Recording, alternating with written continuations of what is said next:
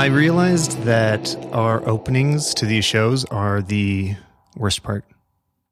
The openings. Yeah, which this is it, by the way. We started the show now. But I was listening to the last few episodes, and I think we're like the sleepiest when the show begins. Oh, hey, good morning. Yeah, so I was starting to wonder if we should just cut everything out for the first 20 minutes of each episode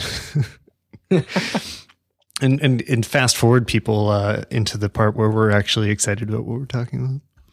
It kind of makes sense. I mean, isn't that exactly how a photo shoot typically goes too?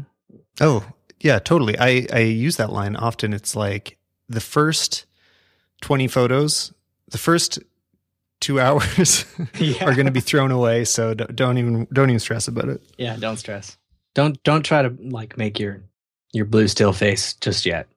Exactly. Well, and I was telling you right before this started that I'm in a terrible space to be recording a podcast. I was just arguing with an airline for more than an hour, which is not the headspace you want to be in right before you, want to be friendly to the world. I mean, we could like do a segment about shitty customer service, I guess. Yeah, like a segment about United Airlines and Expedia not being able to work together. Well, that explains everything. You got the worst combo ever right there. Oh, it really is, and it makes me not want to travel so often when it's this exact. Actually, traveling isn't very stressful for me, but planning traveling is incredibly stressful. Yeah, actually, I don't know. I think that it's all kind of stressful. Mm-hmm. I definitely agree that the planning is absolutely the worst shit. Yeah. Especially when like there's clients. So this is all like there's a series of trips happening in a row and like it's work related. And so other people like I'm also accountable. And that makes it so much worse. Mm-hmm. Yeah. But that's not what we're talking about today. What are we talking about today? We're talking about shooting stock photography. Yeah. This will probably be an ongoing thing, I imagine, since it's what we know best. Yeah, and I do believe that probably the largest percentage of the people who are listening to us are involved in shooting stock photography in one form or another. Yeah. And so I wonder. I wish we had enough listeners to have a survey. Yeah. If you're out there, you should tweet us and tell us what the main thing that you shoot is and use the hashtag cameras or whatever and tell us, do you shoot stock photos? Do you shoot wedding photos? Do you shoot portraits? Yeah, that's a good question. Yeah, we would like to know because then it informs us topics that are better for us to focus on. Yeah. And if you missed our introduction episode and you don't know, maybe this could be their first episode. Mm-hmm. And you don't know who we are. How far? We're like getting in there too. We're a few episodes in now. And I'm Tyler. And this is Cameron. And we work together at a stock photo agency. That's kind of how we know each other is we work at Stocksy. Mm-hmm. So the backstory here is we've both shot stock photography at different places for a really long time. And we've just been on the selling end and we've worked as staff inside of stock photo places. So we've really seen a lot of different sides and we've seen big changes in the industry. Mm-hmm.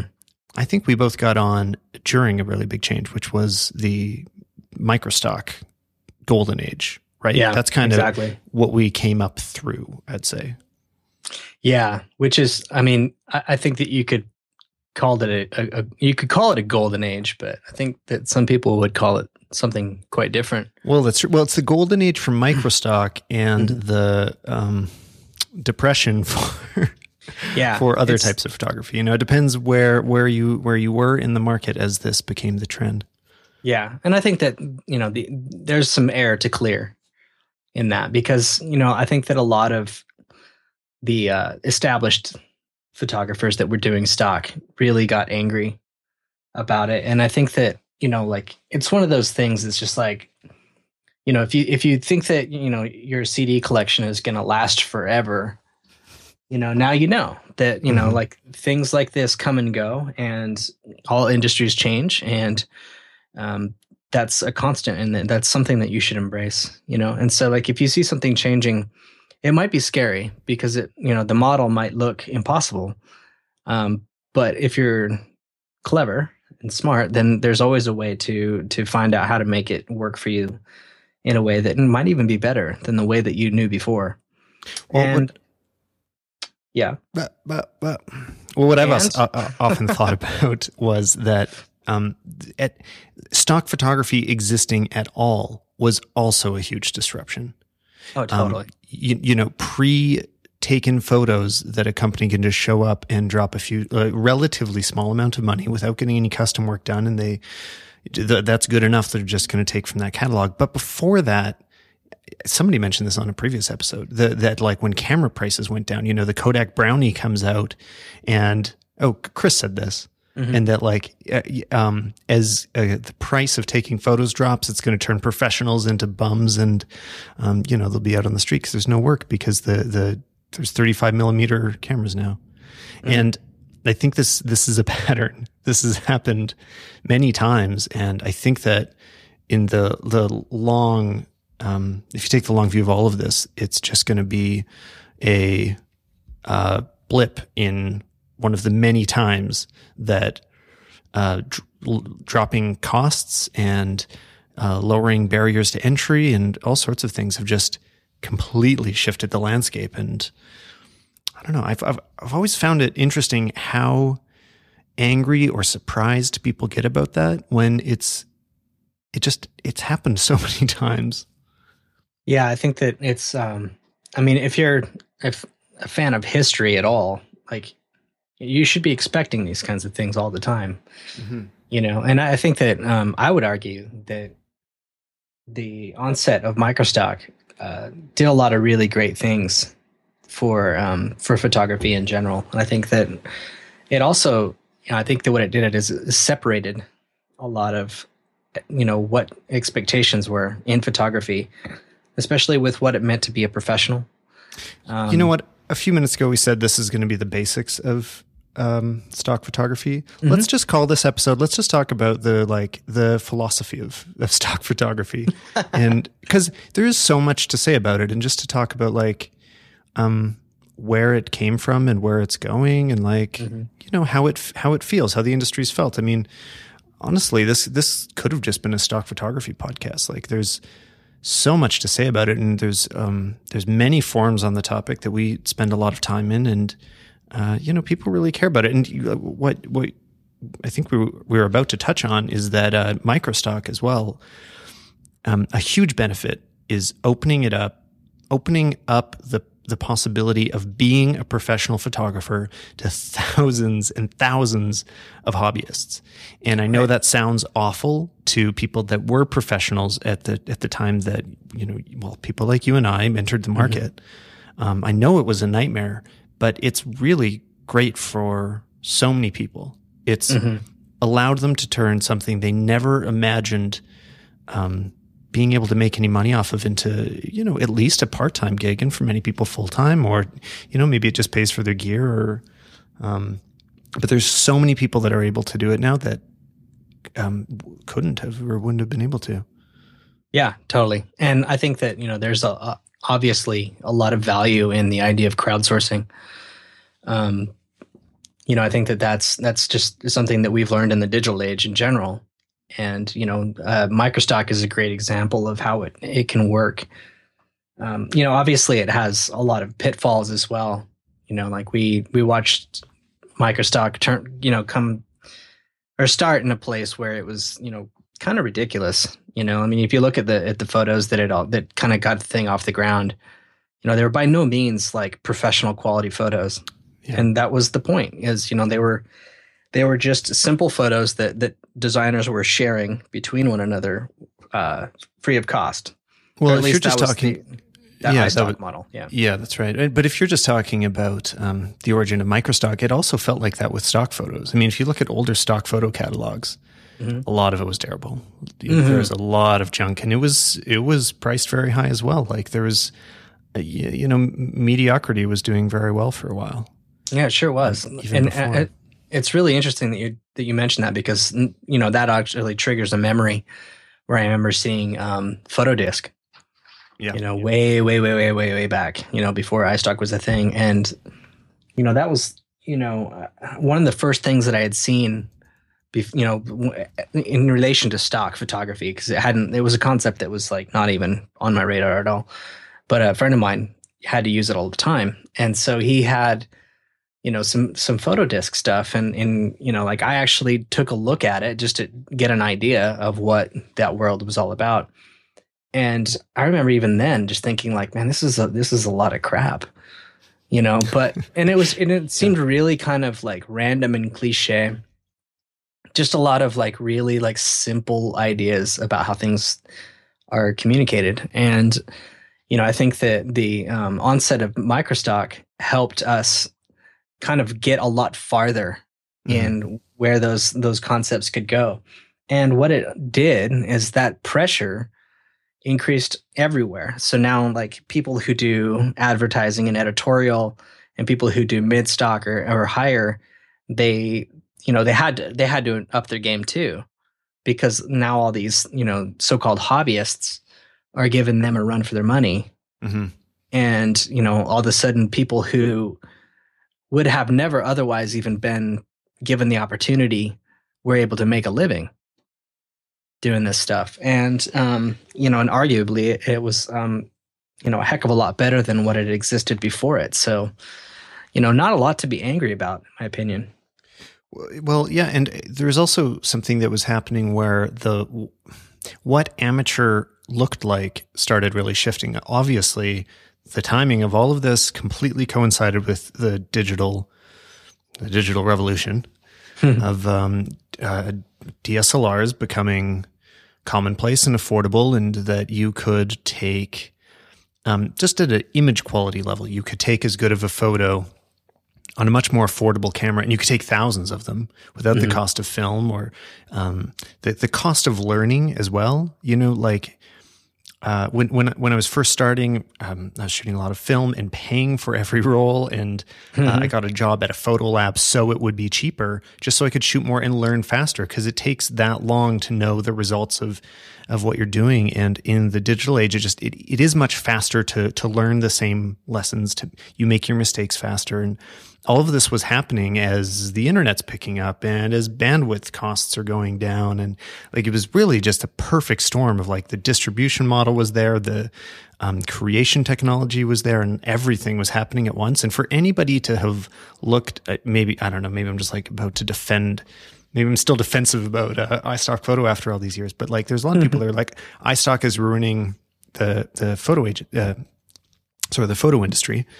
And, which we joked about making t-shirts that said that because we heard it so often.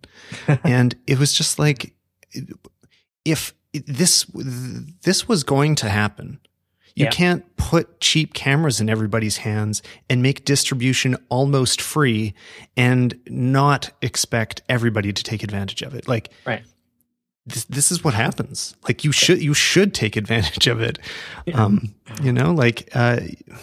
Stupid not to. Yeah, exactly. I have so many different points I'm like making notes as we go. All of a sudden, I'm like, I forgot how many things I had to say about this. There's one that earlier you threw the word crowdsourcing in there, which was coined by Wired writer Jeff Howe.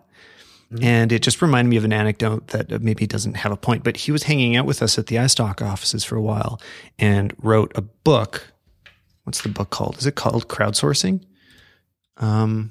He came up with the word, and then he wrote a book about it. And there's interviews with Bruce in there. And like, he came with us to New York, and I've always wondered about this, but there's he's quoting an anonymous iStock photographer in his book that I think is me. And I'm like, I am so certain. Yeah, it's just called Crowdsourcing. And I'm so certain that I said that to him. But yeah, he was a really great guy. And it was like a fun time. Like, the word had just come up, and then the guy that invented this word that everybody's using for this phenomenon is at iStock Photo because it was leading the way. It was in kind of creating an economy around it as well, and not just having people put all this work into it not to get anything back, but they're making money off of it, which is so exciting. yeah, it was a fun time. I mean, it was a golden age for anybody that was involved. And maybe we're still in another golden age. Like things are changing and they're different than they were, but like there's interesting things happening now, but I don't know. I knew that anecdote had no end. Point. No end. So the end. Well, okay. I think that it does bring you to an interesting place though, because, where iStock left off was, a false promise, sort of. I think that's the perception amongst a lot of the people who are involved, is that there was this feeling that we were building something together, and that everybody was reaping the reward. Yeah. And then big business came in and changed that. And I mean, if you're taking kind of just looking at it from the surface, it kind of looks like big business came in and ruined a good thing, and ruined itself in the process. Well, and I also worked for Getty afterwards. So like I definitely saw it, and I think you're exactly right that's actually what people would really look at as the golden age, is when it was independent. Yep. But I don't know, maybe this only makes sense to people that were really there.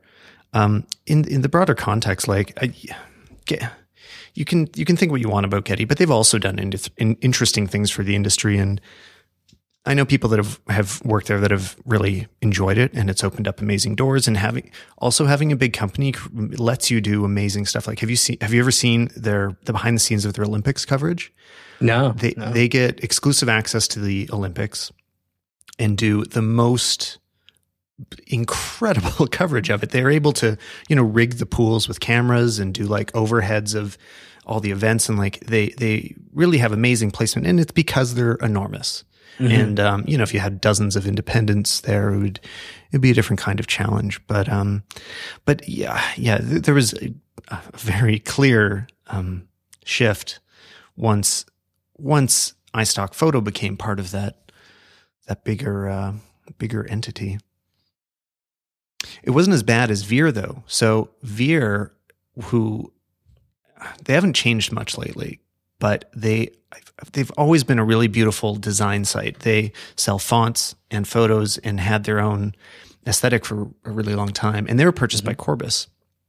Right. And they basically just stripped the office. They really just kind of hollowed it out, and it just became a brand name. And, I think iStock survived a little better than that. Well, yeah, but at least it had a nice run. Yeah. Sure.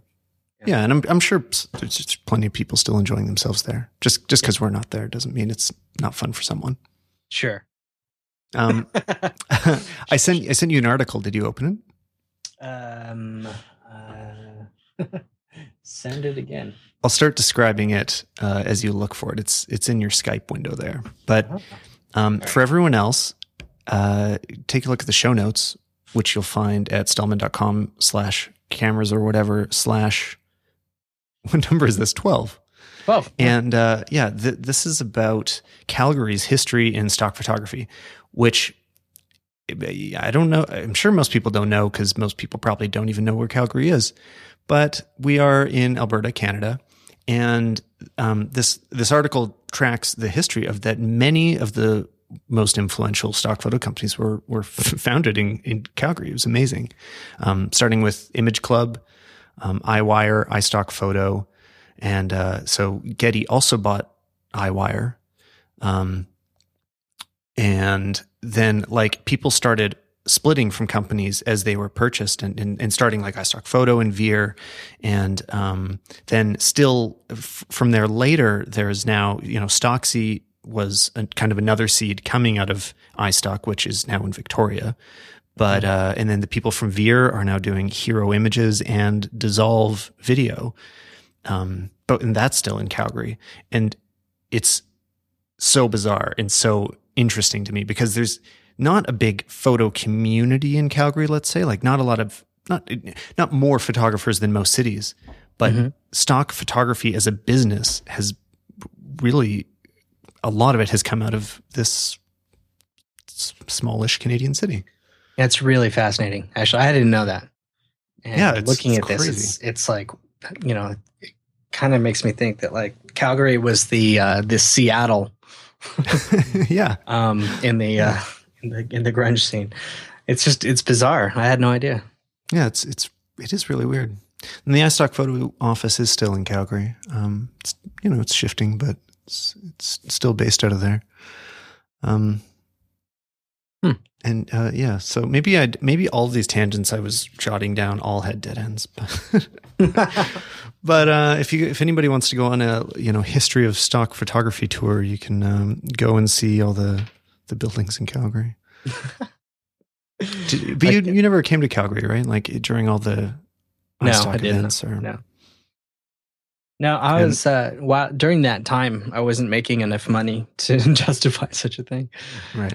Well, when did stock photos start? Like, how did it become a serious thing for you? What was the sort of transition of, just getting beer money to thinking about it as a career? Or well, see, it started out, I was still shooting film and scanning my images. And so like each one took too long. So it was, I tried to be very selective about what I did. And then, a lot of those would get declined. So the whole thing just started off really slow for me. And, had a single image that was from the astronomical clock in Prague. And I saw that once. Yeah, it's still a fairly strong image. So it held up for a good long time, and it sold quite a lot. And that was the first thing that I had that actually broke 100 downloads. And it really was the thing to scratch that itch for me. Did you get a little flame icon over your image thumbnail? Yes. And it was exciting, And so, I think that was really what kind of pushed me into pursuing it more. And so what I did is I ended up buying my first digital camera shortly after that, because I realized that it was going to be easier to create photos for stock using digital. Mm-hmm. And so, that it's funny though, because now I'm thinking back to some of your earlier comments about how digital made it easier. And sure, it does, but I also had to relearn how to be a photographer. Mm-hmm. And I think that the first, 6 months to a year, or maybe even 2, as a digital photographer are, it's my dark period. Like I really, really, really hate what I was doing. And now looking back, you hate it. That's what you're saying? Oh yes. Like mm-hmm.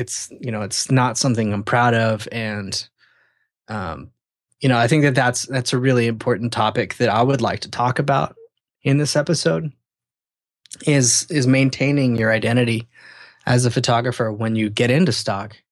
Because it's really easy to be, swayed by the idea of making a living, shooting simple concepts.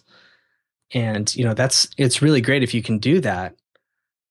But, I think that most people that grab a camera are not like inherently business people. I think that most people that grab a camera are inherently creative people. Yeah. And they desire to make beautiful images that have subjects that mean something.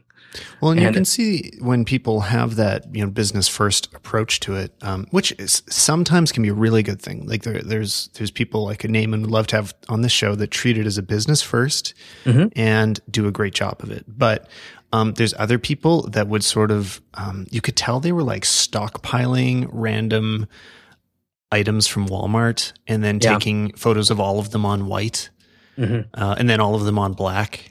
And then, all of them in a pile. And there would just be thousands of photos that were just virtually the same. Mm-hmm. It was not about photography. It was about it looked like it looked like a catalog for, like a bad Sears catalog. Yeah, exactly. Not even like a reasonable one, it's like... Like a very unreasonable shit catalog that nobody will ever appreciate except for to make fun of. Yeah. But those accounts, like people were able to make money off of that. Unfortunately it worked and made for very weird collections because there's so many people doing it for the money. Yeah. And I think that that's an interesting thing also about the stock industry is that when that was happening, and that was like a big thing, when everybody was shooting these really mundane things on white.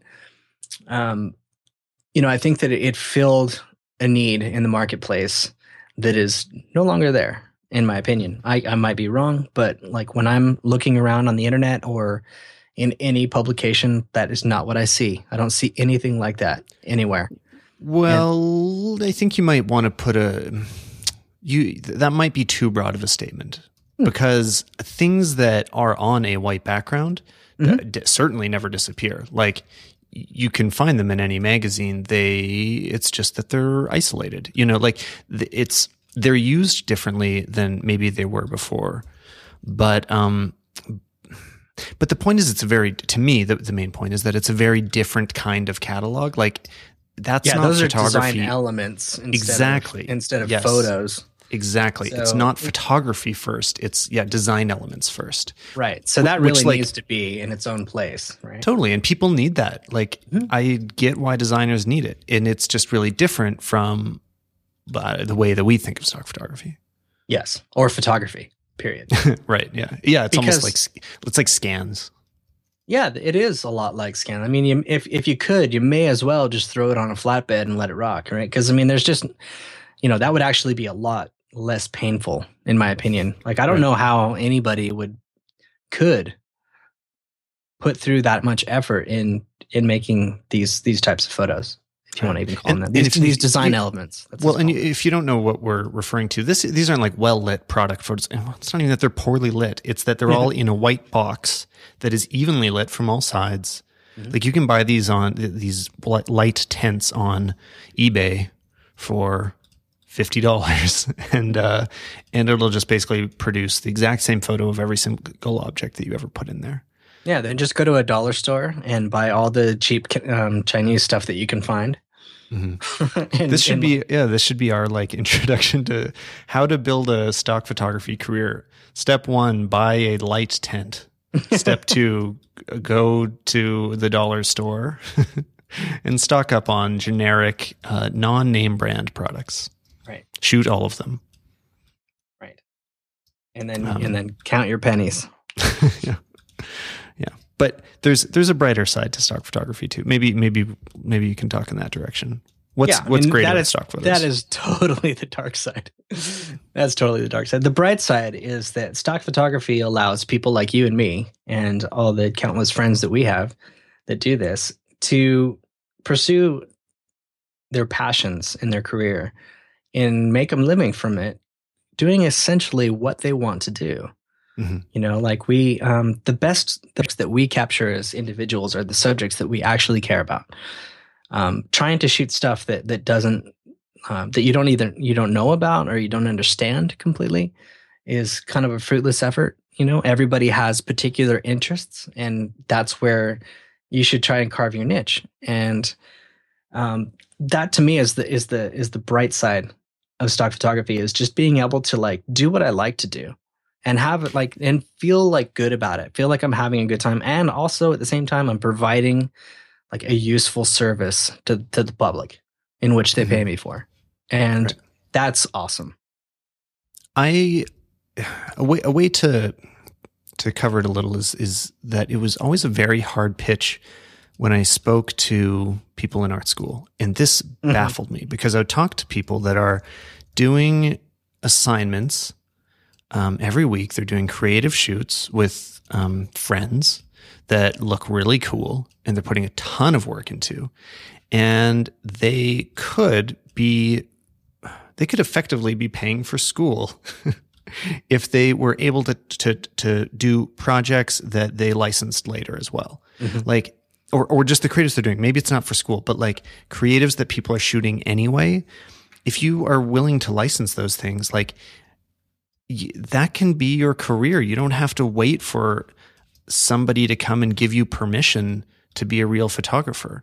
You can go and start licensing that stuff right now. The things that you just shot because you wanted it to be beautiful, and you can turn those things into your income. And it's, I have no idea why it's always, well, no idea.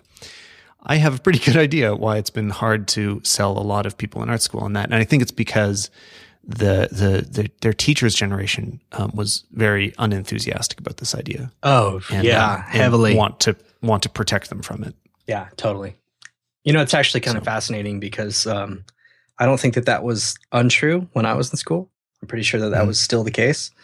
But now, this is kind of an amazing thing to me. But my one of the professors at the school that I went to, which is the Northern Virginia Community College, not a big deal, but it's a really great program that people can afford.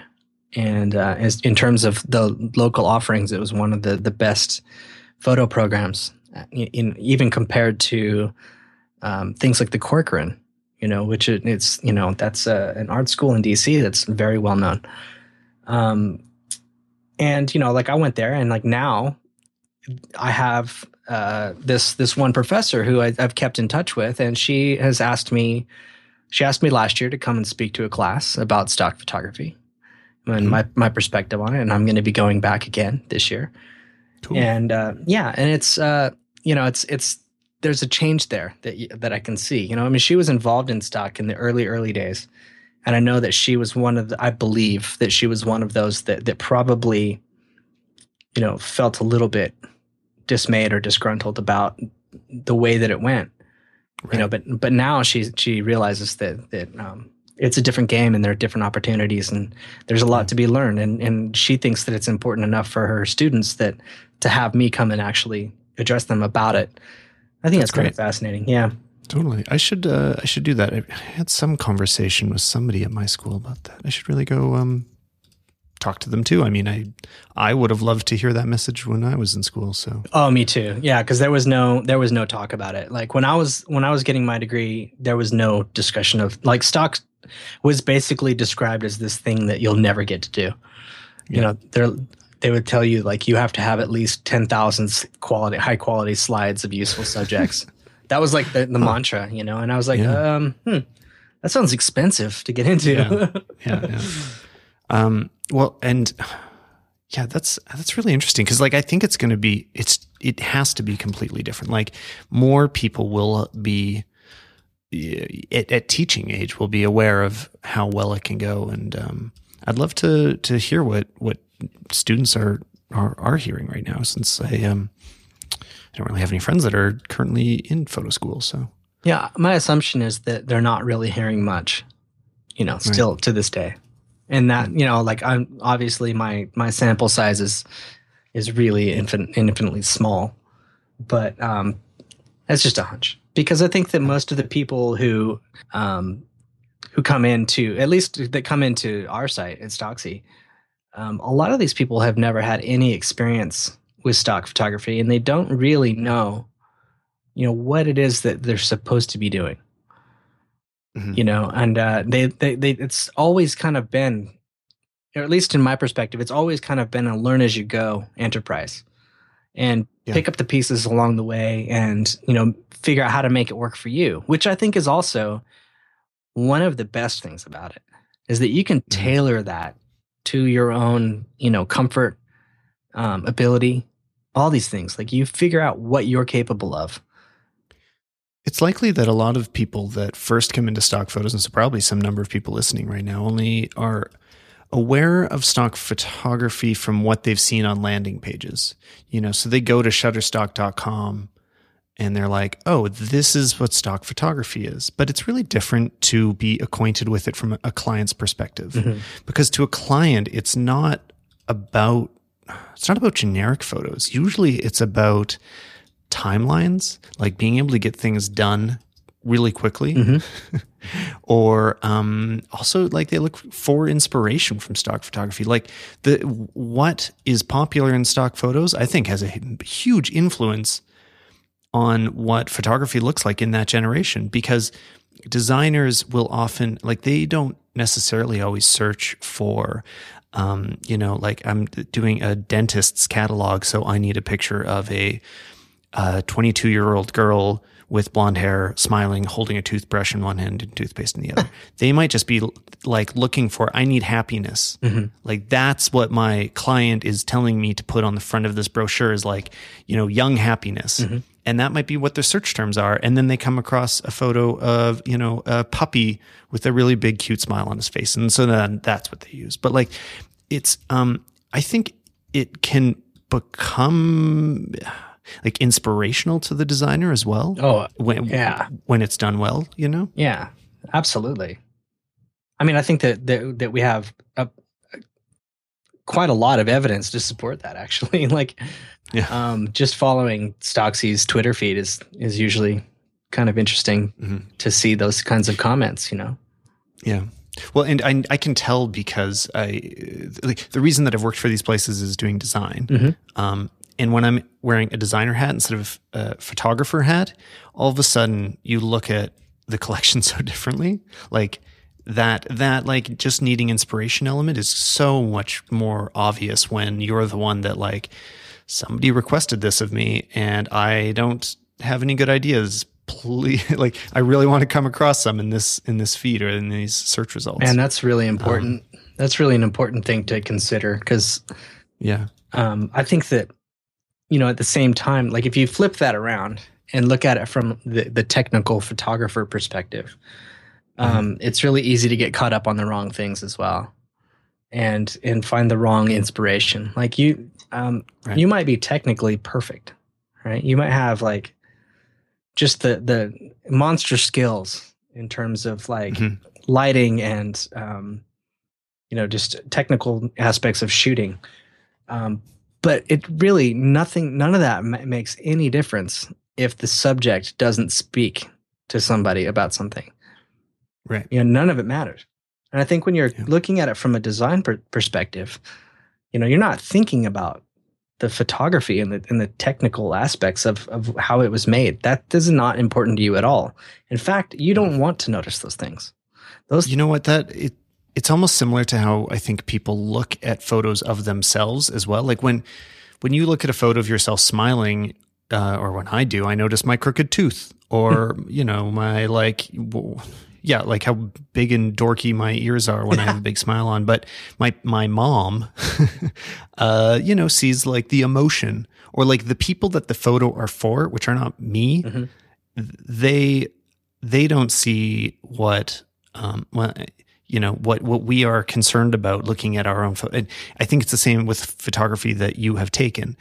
Everybody else looking at it, they're not as concerned about the things that you're concerned about. Like which is part of why it's really hard to predict what ends up being a successful stock photo. Yeah, totally. Because what you saw as being the most amazing thing is typically not what everybody else is looking at. I've never successfully predicted what would be a top seller. No.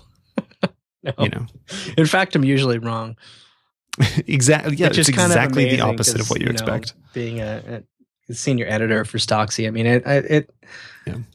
it's really kind of interesting because, like, no matter like what your role is in an industry like this, like when it comes down to your own work, you're in the same exact position as everybody else is.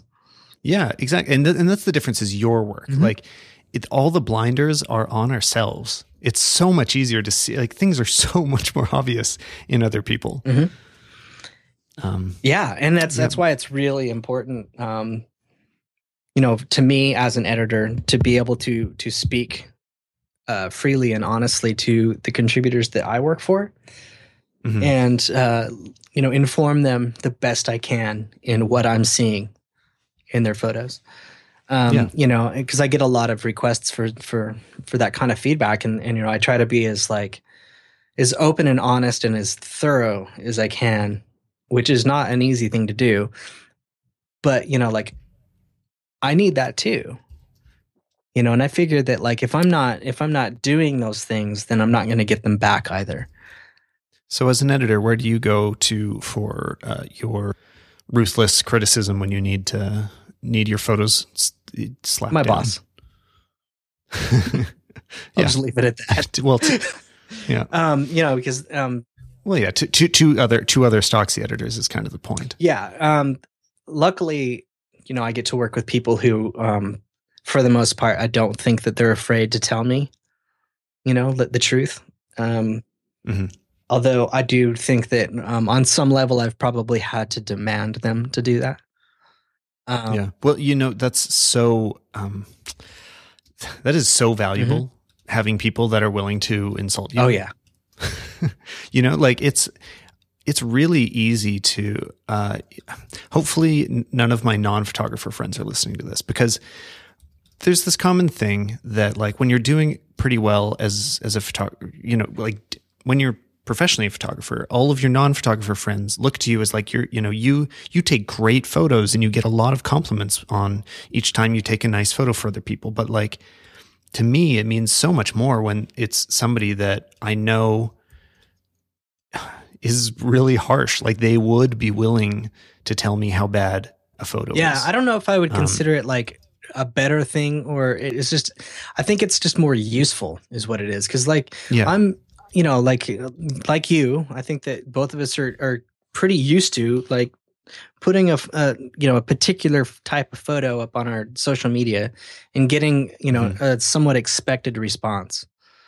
Right. Yeah. Give or take. You know what? I also don't want to like not appreciate it. Like I very much appreciate that people say kind words about my photos that aren't photographers. Yeah. Cause we need it. We need it just as much as anybody else does. I mean, we're creatives, and we need people to like give us the feedback that tells us that we're not a joke, but yeah, there's no question that like there are a couple people in my immediate life that when they say, wow, that's great, I go, oh, thank God.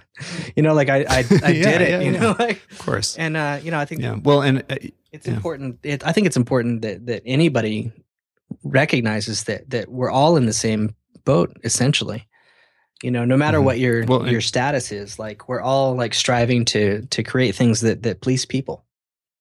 Well, and I think like there's specific ways as well, like we talked about before, that with you and food photography, and me in style, it's like our significant others that are the voices of reason, of like, you may only be looking at the technical aspects, but you're completely missing what's right in front of you. Absolutely. Having a sanity check of somebody else that you're working with can be incredibly helpful. It's so helpful. And it's so, especially before you take the photo instead of afterwards when you're asking for feedback. Yeah. Well, I mean, that's a luxury, right? Yeah. I think that the most important thing is to be able to take the feedback and actually use it. Right. Which is, I think. And knowing what to take out of the feedback, knowing how to make it improve your work. I mean, because I think that can be its own challenge. All of us, anybody that does creative work is likely been guilty of ignoring feedback because it didn't like fit our comfort profile. Right. And it's a difficult thing to like let go of your ego and to take an honest step back and say, okay, yeah, I see how I failed, and I don't think that there's really a way that you can move forward until you're able to allow yourself to do that. But isn't it funny though, that balance of like, sometimes the hardest thing is letting go of your ego, and sometimes the hardest thing is feeling good about your work. Yeah, totally. Like, depending on the moment. That's why, like, people who like, I want to say that like left brain people, are consistently confounded by right brain people, because they're like, there's just no pleasing you, like, right. Where is your comfort zone? And the truth is, it's like standing on a canoe. It's like there is no comfort zone. It's just it's a balance. Yeah. It's a balancing act, and sometimes you're going to fall in the water. Yeah, well, and I don't think there's ever a point where people that are driven to be creative and make you can't help but make things because it's exciting to make things. You just won't really ever be satisfied. Like, it's part of the deal. Yeah. Sorry, but you'll never take that one photo or write that one poem or do that final thing that makes it all come together, and you'll be done and satisfied. Yeah, that's just not the word. That's not the way of art. Sorry. Yeah. But we'll be really sensitive about it on the way there. I mean, you might be, prompted to cut your ear off at some point. You never know. Yeah, exactly. Art is hard. So, I like that we ended up on the art topic through stock photography. like, because I don't know if everybody understands how much stock photos can absolutely be art. Like, there's such amazing work out there, and stock photography is just it's a licensing model, right? It's a way for people to acquire art. It's a method of distribution. It's not a category of photos. It's not a type of photo. Well, it's not just a way for them to acquire it. It's a way for them to use it to Right. project either their business or their message. It's a really powerful tool. And so, Sure. But yeah, but I mean, I do like the idea I was trying to latch onto of that it's not a genre. Mm-hmm. You know what I mean? Like it's every genre. Yeah, exactly. It can be in everything that you want. Stock photography is the art of everything. Oh, yeah, that's a good one. Are we coming up with t-shirt slogans right now? Yeah. The art of everything. Oh, that's great. That'll be the first Cameras or Whatever t-shirt. I like it. We just need a nice font. We better hire an artist. I think you know one. Yeah, I do. Oh yeah, how's your website coming? Well, we have not found the time. Believe it or not. No, but you have a logo. I thought you were waiting for the logo. We were. So we got the logo, and then we realized that once we got the logo, we still didn't have time. Because, the logo's easy. You hire somebody that's stupidly talented, and you step away for a little bit and you give them some time, and then they throw some things at you and you give them feedback and tell them what you like and don't like about it. And then they, narrow it down. And finally they come up with a couple options that you really love. And then you have to build everything up to match that. Mm-hmm. So that's kind of where we're at right now. And, like we're in a transitional stage in this because, obviously I'm always working. There's never a time when I'm not working except for when I'm spending time with my family, which is frankly not quite enough. So I'm constantly working. So it's not really a thing that I can focus on. So this really has to be my partner's thing to deal with. And that would be my wife, of course. And so, she's going to be stopping working and focusing all of her efforts into making our business something better. Yeah. Awesome. And we couldn't be more excited or happier. It's pretty amazing. So when can we expect the website? It's going to be a few more months, I think. Yeah.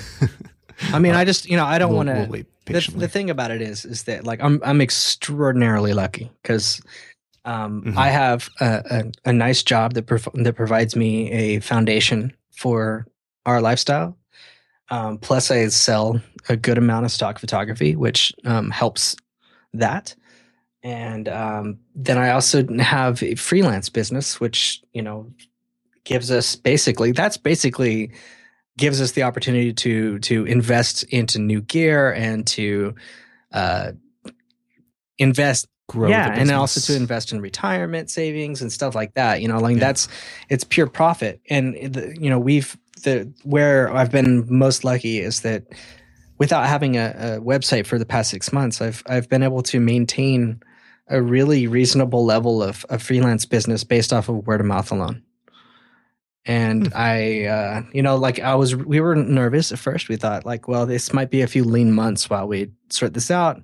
We thought, hey, maybe that's a good thing because then maybe we can really get our act together and create something really beautiful with the website. And the thing is just that the word of mouth just has not slowed down yet. Awesome. It's kind of a double-edged sword, right? It's awesome, but it's keeping us from moving on to that next thing, whatever that thing is, and who knows what that will mean. Well, I actually think you came back around to one of my other notes of that if you're doing stock photography, this does not have to be your only thing. And not only personally, but the custom photo work and stock photo work will both always exist. It doesn't matter how cheap cameras get. It doesn't matter if everybody is only shooting on their iPhone. Everything about the industry can change, and you're still going to need to hire people to do certain kinds of work. That's how the industry works. You need your product photographed, or you need this one specific person photographed, or your family photographed, or your restaurant photographed. And like, these do not replace each other. Most of the things that custom photo jobs happen for, they're going to keep happening. There's no way to take stock photos. Exactly. For it. That's the bigger point, is that there is no way to do it. They're completely different things. And like, frankly, if you're a business and you're hiring a photographer to do something that is like widely available as a stock photo, it just, it kind of doesn't make sense, especially, unless you're bigger. Like there's definitely reasons for bigger companies to want exclusivity. Yeah. Like that you don't want your photo appearing in right. other And markets. then I heard this great anecdote about one very large stock photographer. He was extremely successful, and in medical magazines, the same image was appearing with the same model playing a doctor in one of the ads and a patient in another one of the ads for different companies. And I think that's a really perfect illustration of when you've hit the limitations of stock photography. That's amazing. Yeah. I would have loved to be flipping through that. I heard this story secondhand. I didn't see it myself. So. No, but I mean, I probably know exactly which photographer you're talking about. Oh, I'm sure. Yeah. Which makes it even more entertaining. Yeah. Yeah. Do you have anything else to say about stock photos? I mean, I know I have a lot to say, but it's been an hour. Oh, that went fast. So yeah, I mean, I think that stock photography, I just want to go back to, what you said about like making it more than just, it can be a revenue stream into a greater river of, I don't think that many people can or should go into stock photography expecting it to be the only thing you do. I think that could get like really tedious, and I think I could see it being frustrating. And you're relying on all these market shifts that you have no control over. And yeah, that can be a downside. I mean, seasonality, like you definitely see really interesting shapes in your sales graph over the course of a year. Totally, yeah. And I mean, I'm just going to use myself as an example. Like, I personally don't really care for creating holiday images, be them, like Christmas, Valentine's. Not like I find them really hard. They're really hard to do well. Yeah. I mean, I think if you don't love it, it's just a big challenge. It goes right back to my point of like, if this isn't a subject that you're genuinely interested in, you're probably not going to represent it in a way that people are going to appreciate. Exactly. So like the way that I try to look at it is that photography is a portion of my business. And I try to, like focus on creating concepts that make sense to me and that I understand like how to create them in a way that can be sellable. And sometimes that's, that can be a tall ladder to climb, because there's a lot of ins and outs to what makes a photography sellable, and there's a lot to learn in that. But I think that my assumption as a photographer, a full-time photographer who also does stock, is that people who go into stock thinking that they're going to make a living just doing stock usually end up getting quite jaded and frustrated. And they also, and this is the sad part to me as a creative person, is that I hate it. I hate watching people like sell out. I hate watching them like completely change who they are and then ruin a great thing that is a passion in their life. Ruin it. Right. Well, even if it's not like ruining their photos, but ruining the way that's what I mean. It's the experience. If you're ruining the experience for yourself, and then you're taking this thing that's a passion and it's really precious to you, and you're trying to turn it into like a business, and then like what is that old adage about like if you really love doing something, don't make it your work or something? I don't know. If you love something, set it free. No, that's not exactly. I think that it's fool me once. I've heard that one a few times. I think that the opportunity is it's a wonderful thing, especially when you're involved with an organization like we are with Stocksy, where, we have a little bit more involvement in what is going on. And there's just a different sense of what that community means. And you feel like you're being fairly compensated for your time and your work. And, Stocksy tries hard to give honest feedback, to help people grow their careers. And it's just a unique opportunity. So, well, and we don't spend much time, pitching Stocksy on this show because it's not what this is about, but it is a pretty great place to be. I got to say, it's a really nice experience. Yeah, selling it's very unique, and I mean, it's still a really young place. So I think that, it's easy for people to kind of idealize it as being like a way out, like you get into Stocksy and everything else is going to take care of itself. It's not the case. It's like everything. I mean, you still have to work your ass off to make things work, but for sure. We've not worked we've worked our ass off this year, but we have very few new photos to show for it on Stocksy. So. Well, yeah. And, I gotta get yeah, that's and then, I mean, there's a lot of reasons why that might be the case. For me personally, like right now it's winter. It's one of the most ugly winters that I've experienced in my life. And yeah, but you're still uploading. You're uploading. I still aren't you? Soft. Yeah. Like the last month has been I should say the last 45 days have been the softest uploading period for me in a year. Yeah. Well, 45 days, try the last year. Yeah, I know. I edit your photos. It's been a soft year from you in some time. Yeah. You're fired. They're there. They're just not online. Yeah. On that note, did you get anything new this week? I did. I got something new today.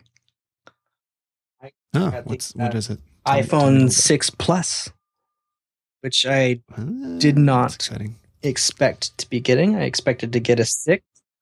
This was and yeah, you're asking me this yesterday. That was actually earlier today. What I think. Oh, okay. But and I was saying that because I have the 6.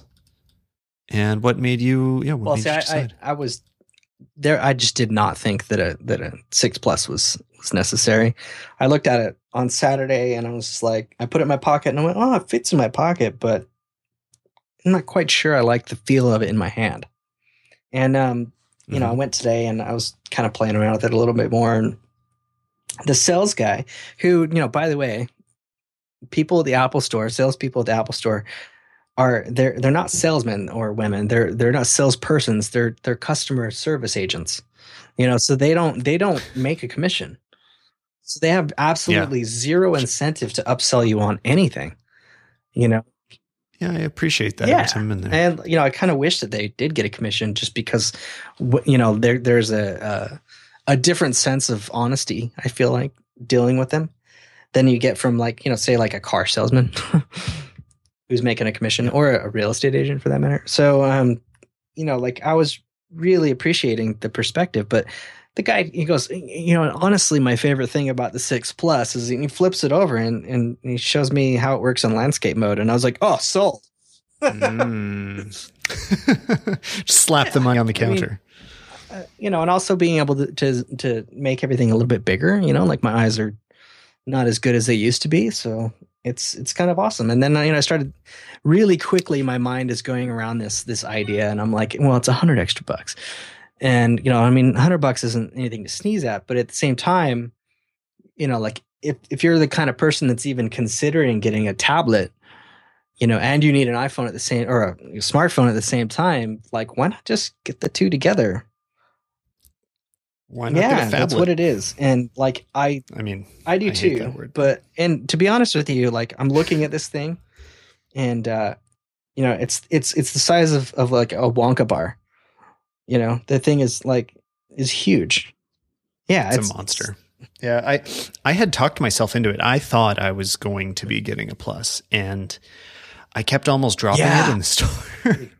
just holding on to it is kind of tricky. It, if you do it the same way as and when it's new, it's all slippery. You know, you haven't oiled it up properly yet, so it's all slippery, and you're like, right. I'm gonna totally. I did. Did you get a case? I did. I got a clear hard case because I got the gold. Mm-hmm. And yeah, I'm actually. I think it's pretty cool. I'm into the gold, which is the first. And what do you think of the camera on it? You had what did you have? 4S. 5? Holy God. I don't know yet. Wow. I haven't had the opportunity. I'm really excited. You know, because up to this point, the iPhone has been like a functional camera for me, in that it allows me to capture moments that I would otherwise miss, and that makes me feel good, but not really a tool, right? And now I think that like I've edited enough photos that have come from the 5 and the 6, other people, that I know that that this thing is more than capable of doing a job when something else isn't available. And so that's an exciting thing. And the other part of this that's exciting is that it has the image stabilization in the Plus, where there's stuff. Yeah, I was going to ask about that. I don't really know. Yeah, because I think you kind of need to compare to the 6, because I was shocked how good the digital stabilization is in the 6, which, now that I'm saying that out loud, I don't know if it does anything for stills, but when you record video, it does the most brilliant job of digitally stabilizing your footage afterwards. It's much more than what a computer would do. It's using the gyroscopic measurements or something. It's using your motion to effectively cancel out that motion afterwards. So it's much smarter than a normal computer would be. So even without the optical stabilization, it was much, much better for video. So I imagine the 6 Plus video probably looks really great. I'm actually jealous of it once I'm recording anything with a real video camera, because it doesn't.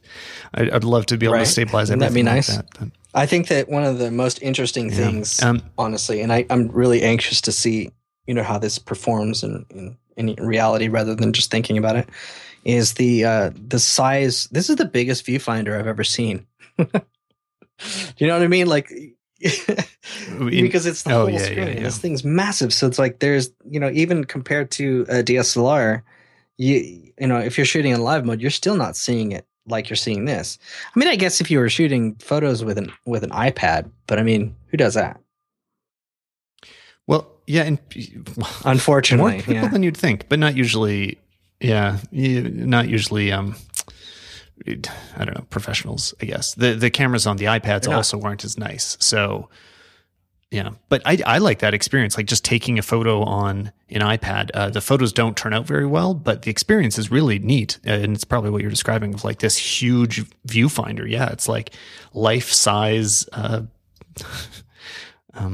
back to it. It's I'm also really excited about having an 8-megapixel mobile camera phone, or whatever picture.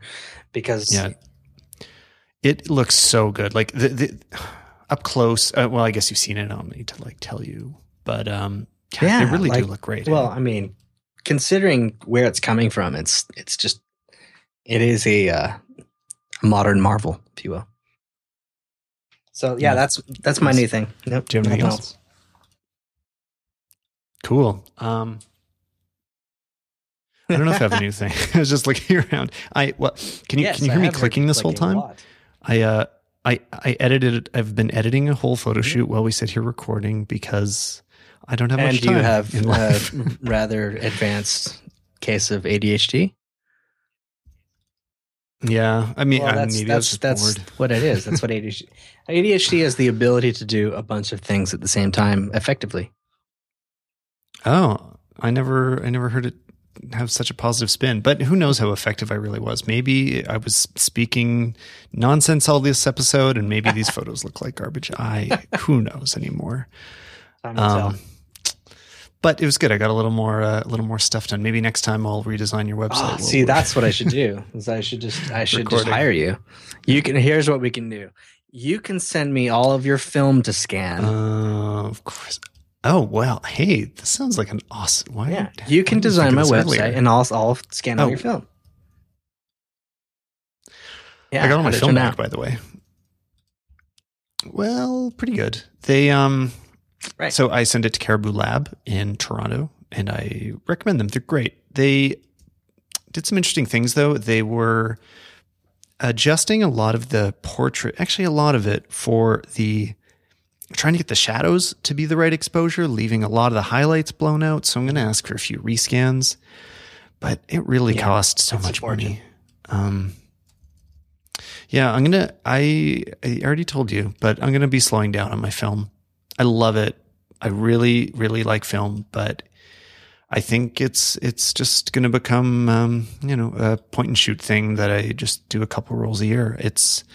I wasn't able to get in on the Pac-On scanner when the price was reasonable. And, I think the only way I'm going to feel okay about it is by not paying for quite as much film development. I get that. I think that even seems reasonable. I think that was the decision I made with medium format as well, is that like, I want to shoot medium format exclusively, to be honest with you. But it's not something that's really available in terms of like finance. Like it's so expensive. I don't trust myself to do home processing. So that's not something. And also just scanning it is an issue. Scanning medium format is an issue. And so I'm not going to be able to do that anytime soon. But you know what? Like I have this feeling. Probably it's because of the groups that I'm, subscribed to in like social media. But like there are so many people out there that are like really anxious about making their own scanners. And you mentioned this. I haven't read about it, but you mentioned it, and it sounds it's so cool. Exciting. I love that. Yeah. Like Kickstarter. Totally like Kickstarter stuff. And there's and there are people who are just grouping together with, a common goal and putting together like all of their information. And it's really kind of fascinating because like some of these people have been able to contact people at Kodak and other, now defunct places that were creating scanners and get information, and so, it is. And I think that there's something down the road. I mean, it's like other sides of the Impossible Project, like different, different tracts of that same idea coming up in different places. And that same so motivation. Cool. It's so cool because it's great to see that like people have an appreciation for an analog system and figuring out how to make that still make sense in the digital world. I think it will. Keeps making sense. Yeah. I wanted to. Actually, there was one last thing that I wanted to mention that was all related, and it's really kind of funny, is that about 2 weeks ago, maybe I can't remember, 2 or 3 weeks ago, I picked up another Yashica Mat 124G off of Craigslist. And the guy had told me like, this thing's in excellent condition. And he quoted me, 180 on it. And so I drove an hour, 10 minutes to go pick this thing up. And, I get there and like, first thing I do is I turn the dial to try out the focus and the dial just keeps spinning and nothing happens. And so I'm like, this thing's broken. And he was like, "Oh man, I swear it worked. Like, yeah, like it worked just like right before you got here." And I'm looking at the thing, and it's filthy, and there's dust all in it and everything. And I'm like, "Man, I drove an hour to get, And I was just like, I'm looking at this guy, and I feel kind of bad. I feel like seems like he's down on his luck or something. I don't know. And so I said, "Tell you what, man, like, I'll give you $100 for it." And he was like, "That sounds fair," And so, and I realized like, I'm kind of screwing myself because this thing sucks. Anyway, I really love this camera. I love these cameras, I should say. So does it work at all? I mean, no. Does it work? Well, does it take the photos? Works. Nothing. but you can't focus it. Oh, okay. So yeah, I mean, I don't know. Does that work? So anyway, fast forward, like, like I have been borrowing another Yashica mat from a friend, and I accidentally broke the shutter.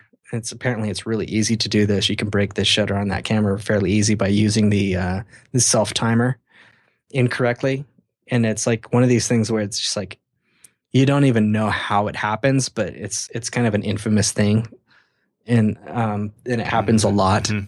And so, luckily, you can do a Google search and you can come up with a guy's name that is the answer to all your problems. And his name is Mark Hama, and he is located in, I believe, Marietta, Georgia. And you should, I'll give you his email address for the show notes. But this guy is, he's a magician. He is a Yashica repairman. And he used to work in the original factory in Japan. And apparently he moved to the United States quite a while ago. I'm not exactly sure his entire story, but he moved to the United States quite a while ago, and he was an official Yashica technician or repair person. And then when Yashica stopped making these cameras, they actually sent him all of their spare parts. And so this guy has all of the parts to rebuild these cameras. Wow. And so and here's where the point of this whole story is coming to an head. So it was, probably 8 or 9 days ago, I went to the post office and I shipped this Yashica to Mark. And at the same time, I put a roll of film in the mail and sent it to the Find Lab. And mm-hmm. I guess where this is going. My camera will be here tomorrow, but will my film be ready by tomorrow? So just a kind of interesting little takeaway that you can actually have a broken Yashica mat camera fixed quicker than you can have your film scanned or developed. And it's ridiculous.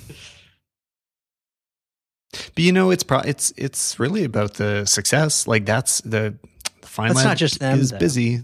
It's all Caribou Labs is busy. They're backed up. Well, yeah, that's the thing. They're all doing really well. Because I think that great. When I look at local labs, they've got nothing on these internet labs. It's the branding and marketing is. There needs to be a word for that. Phenomenal.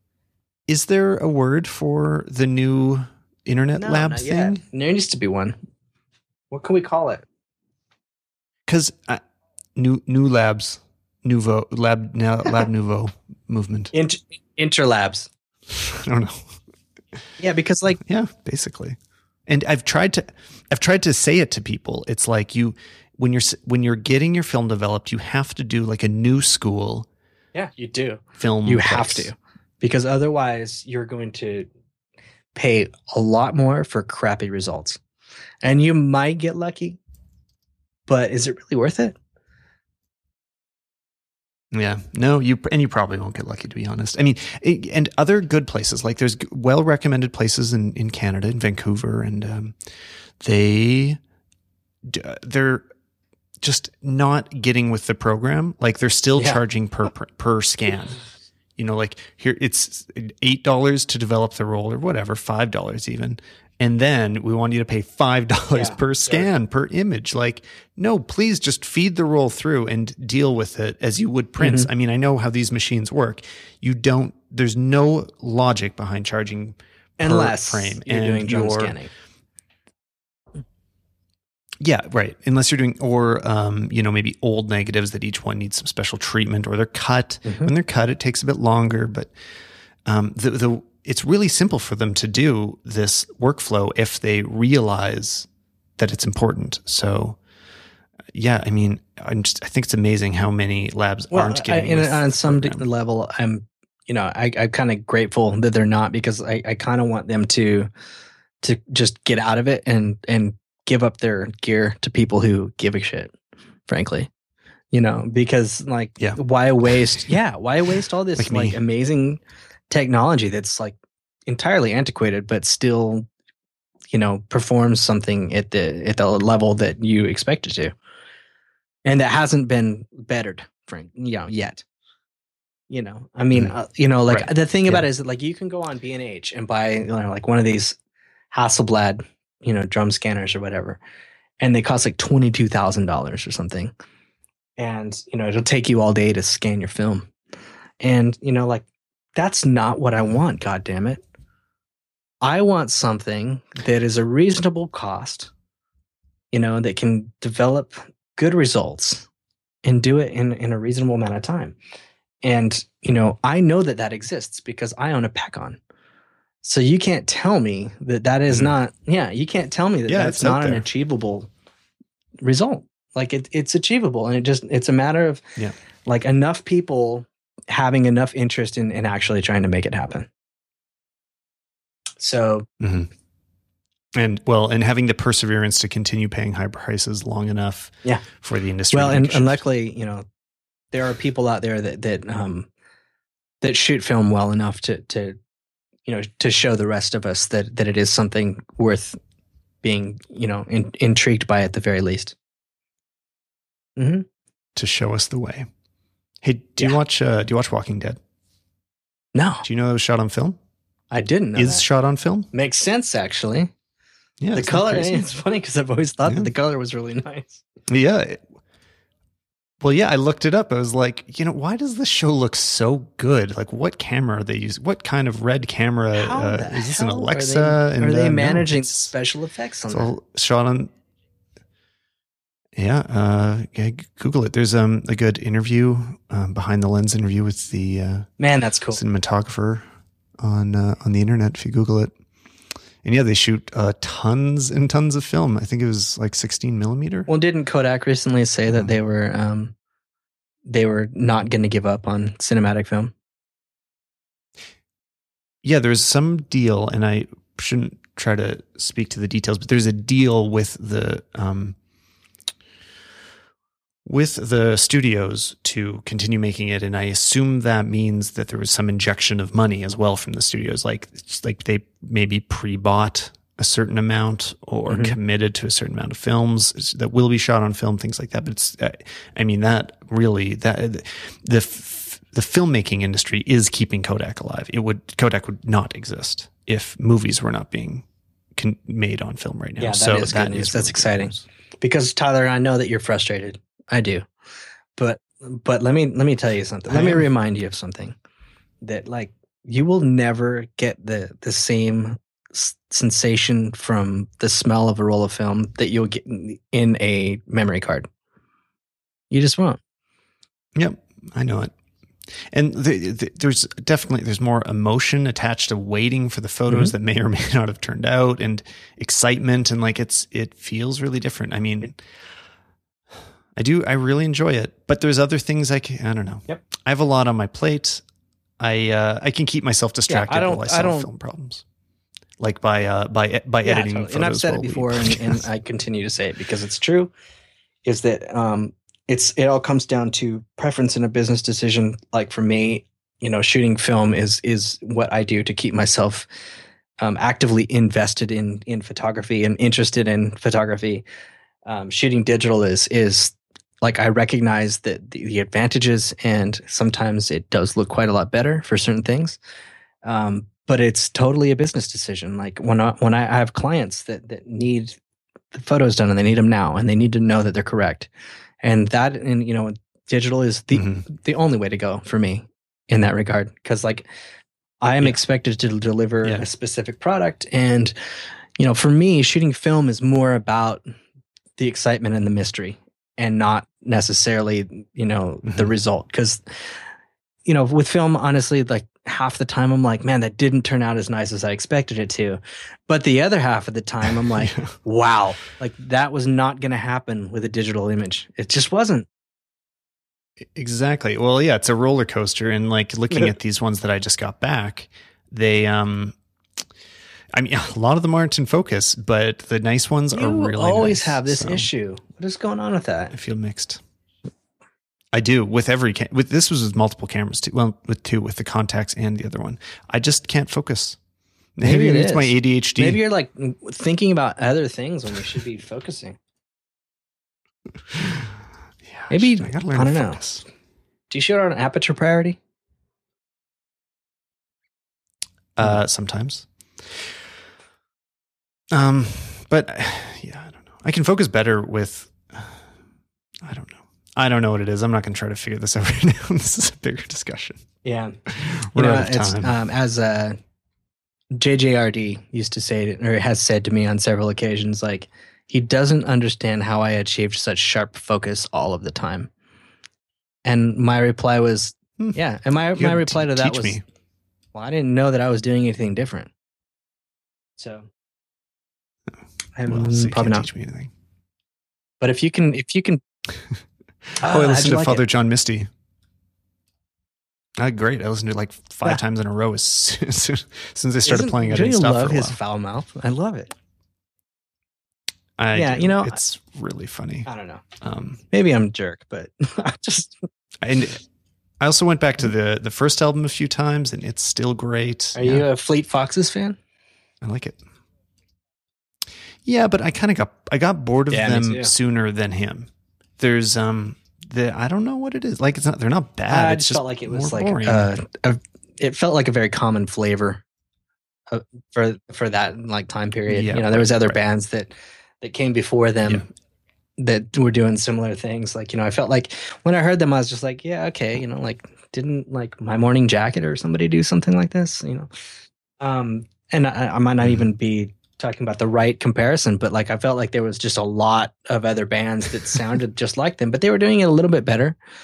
But there was still something about it. Well, and then like Mumford and Sons became enormous, which is not the same, but like but there's a sound that has become very pervasive, and at first glance you might hear that in Father John Misty. There's way more there, and if you want to see Cameron get agitated, just mention that Mumford and Sons thing. That'll just them and Jack Johnson and stuff like that.